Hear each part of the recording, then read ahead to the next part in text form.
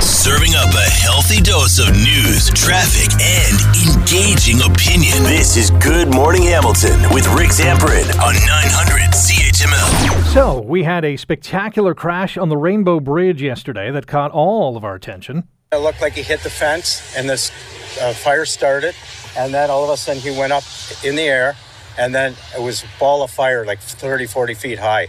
I've never seen anything like it. As we know, it was not an act of terrorism. This driver simply had a medical episode, went way too fast, went airborne, and crashed into one of the booths on the Rainbow Bridge. What was going down as all this was going down yesterday? Well, one of the people on the front lines was OPP Sergeant Kerry Schmidt from the Highway Safety Division, who joins us now on GMH. Sergeant Schmidt, good morning. How are you? Good morning. This was a spectacular crash, as you know. What was the conversation like as you were, interacting with other authorities? Well, one of my first calls was to one of my partners at the U.S. Customs and Border Protection right there at the Rainbow Bridge. He was on site assessing the situation, and obviously there was a lot going on, so we didn't have a whole lot of time to talk. But at that point, all the border crossings were in the process of being shut down. The Rainbow Bridge obviously was closed immediately. The three remaining bridges, in Western New York, bordering into Niagara region, were also closed. And it was, I guess, a lot of unknown situations that were going on there. I was talking to my colleagues here on this side of the border with the OPP down in Niagara Falls.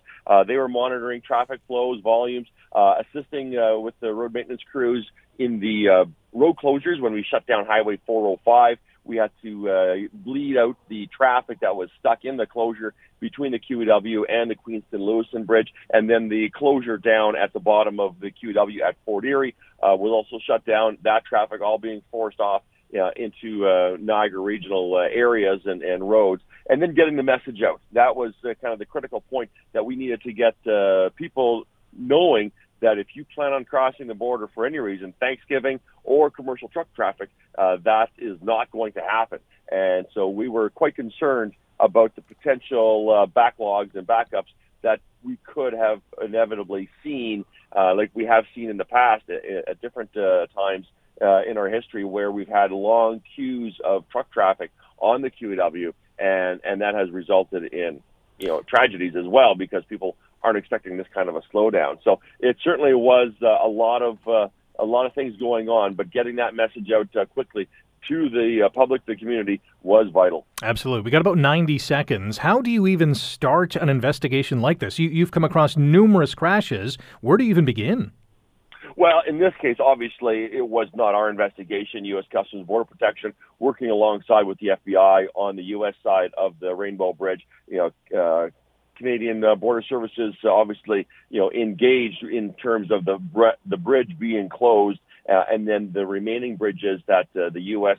closed, paused their operations, and that obviously reflects on our ability to process traffic as well. And so, really, in terms of the crash itself, it's a crash, and that's what we deal with, and you can see those videos. I'm sure there's all kinds of calculations, of vault calculations that you can determine speed, but boy, from what I've seen, that was quite the spectacular crash for sure. Tragically, people were killed in the situation, and then trying to manage the traffic volumes in and around the area at an international crossing, which has heightened security. Anyways, that was certainly a big concern. So lots of moving pieces, lots of people involved. We were certainly watching it, I guess, from the outside a little bit, because we weren't actively involved, but certainly monitoring traffic on the QEW, making sure traffic flows and volumes were continuing, and people knew to stay away until the borders reopened. The delays were able to be, mitigated, and wait for normal operations to continue. But certainly, a fascinating day, and fortunately, we're back to normal operations essentially, except for the Rainbow Bridge, which is passenger traffic only.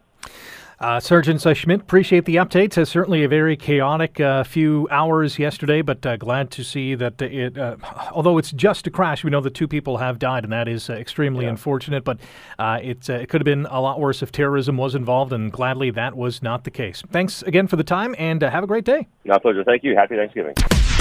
Wake up with the information you need to get the most out of your day. You're listening to Good Morning Hamilton with Rick Zamperin on 900 CHML.